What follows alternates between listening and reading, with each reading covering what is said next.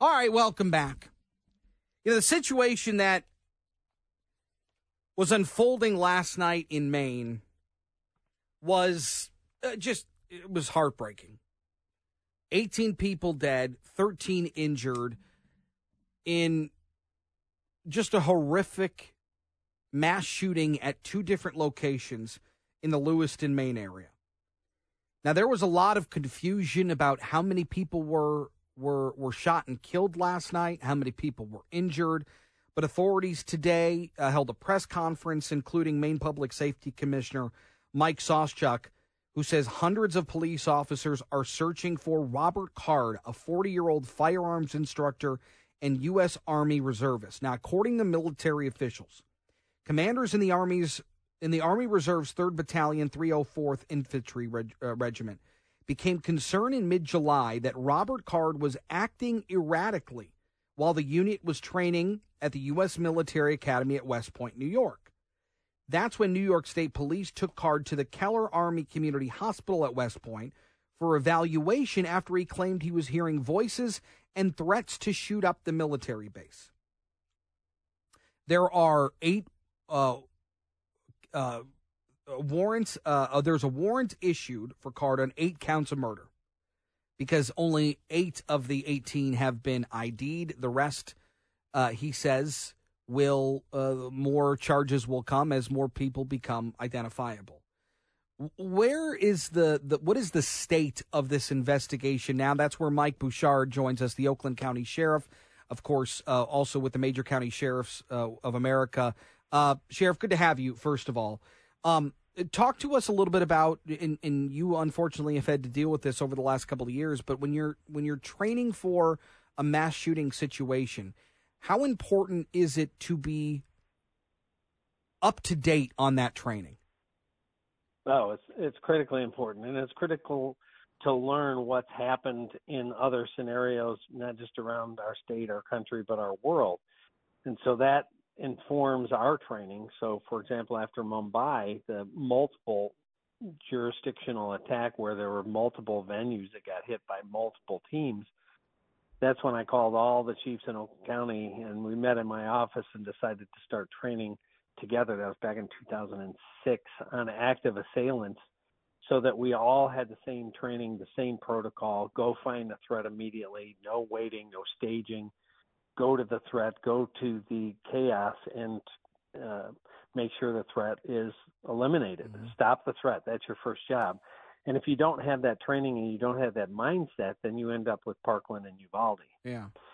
And so that's critically important. But then also how you integrate and work together in a manhunt that they have in this situation is critically important too. And we're also blessed in our region area to have great partnership with our local agencies. All the police chiefs partner together, our state and our feds. We work seamlessly together. So it sounds like they have that there, but that is something that needs to be built and trained and practiced before an event, so you can wipe out as many hiccups as possible during an event. When it comes to a manhunt like we're seeing here in Maine now or surrounding states, what goes into that? What kind of intel are you looking at? What kind of resources are you using to try to track somebody down? Well, without getting into specific tracking things, because obviously we don't want our Sure. Adversaries to know how we do that. But I can say on a high level, the first thing they'll typically do is look for known associates, friends, family, places he's frequented. Does he have a cabin? Does he have a place that he's gone, that he's comfortable, that he knows the woods or a particular area?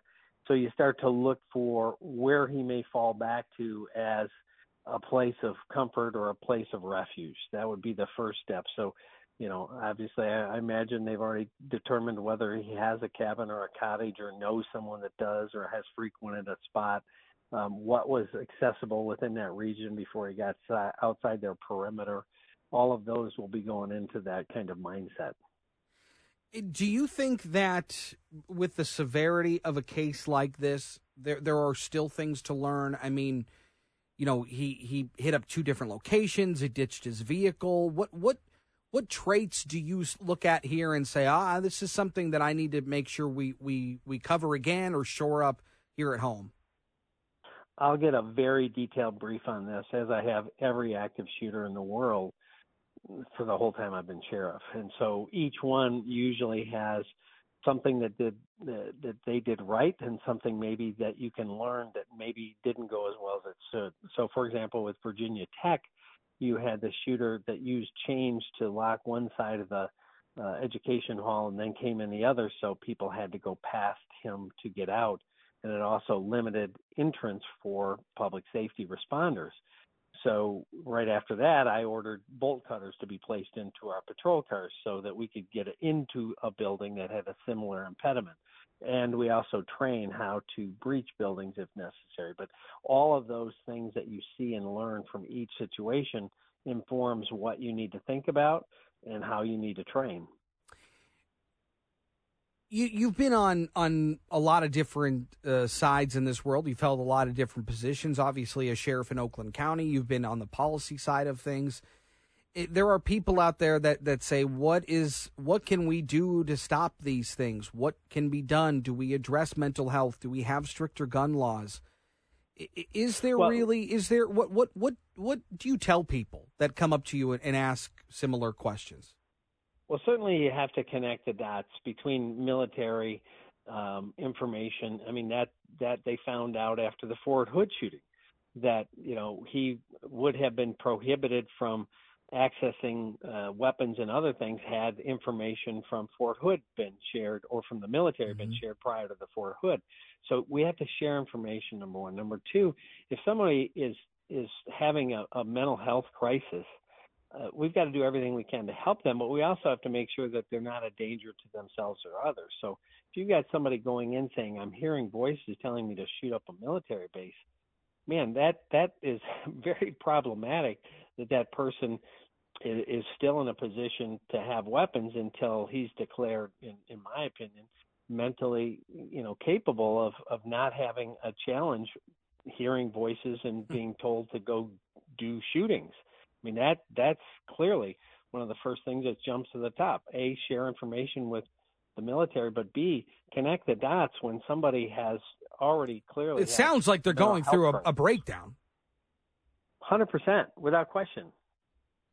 And Yeah. So how is he still in a position to not A, be being treated, actively treated, and B, in a position to still, have and use weapons? And those will all be questions that they'll have to ask and answer in Maine. Yeah, and I imagine once you get a detailed rundown of what went right, what went wrong, I imagine that will be one of the questions at the top of the list. Sheriff Mike Bouchard, always good to talk with you. Thank you for your time and insight. Anytime, my pleasure. I just continue to struggle with the fact that for those people in that community, I mean, much like what we dealt with here locally with Oxford, there are people's lives change forever. There are people that aren't going to see their loved ones again, and it is tough to swallow. In the meantime, there is a manhunt still. There are people still fearful that there is a person on the loose that is obviously unstable, that is a murderer, and that is considered armed and dangerous. And there is certainly a fear in the Maine area that this person still has not yet been caught. Coming up next, a very special event taking place tonight. I will be there, but it has to do with helping our veterans and their families. We'll talk about that next as we continue here on JR Afternoon, right here on WJR. Don't go anywhere.